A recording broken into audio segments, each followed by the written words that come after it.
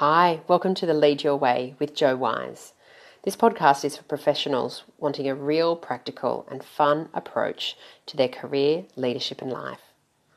Today I'm sharing with you about mojo and how you get your mojo back at work. When your mojo goes offline, it means that you're probably feeling flat and demotivated, uninspired, probably even have a lack of energy at work. And that plays out at home too, doesn't it? Look, a new client of mine shared with me yesterday that she knew it was time to really do something about her missing mojo when she started to do that, oh my God, it's a Monday morning thing, which doesn't work for any of us. And she sort of started to realize as well that she was showing her kids that and sharing that energy, which she wanted to put an end to.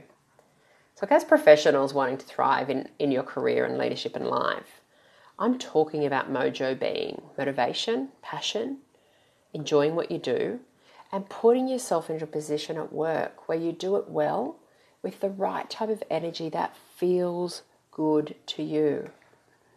So the number one key for bringing your mojo back is to consciously change your thoughts and focus. You are what you think about.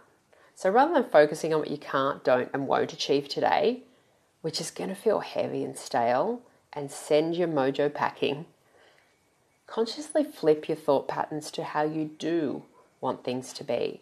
This is going to be a way lighter energy and it's going to allow space for your mojo to start heading back to you.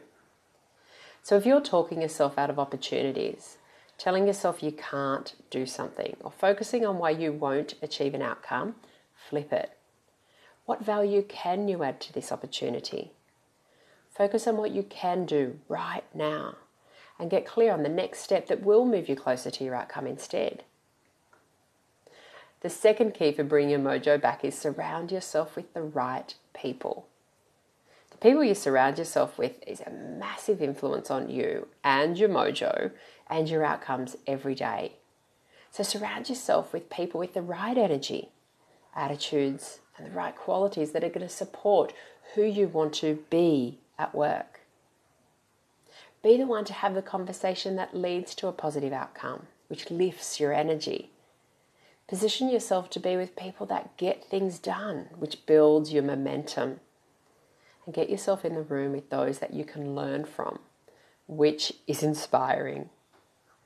You are responsible for the energy that you bring to work into every room and every conversation that you have. Take action on these two keys today and get ready to welcome your mojo back. I look forward to hearing from you and I'll speak to you on the next podcast. See you soon. This is Jo Wise with jowiseleadership.com.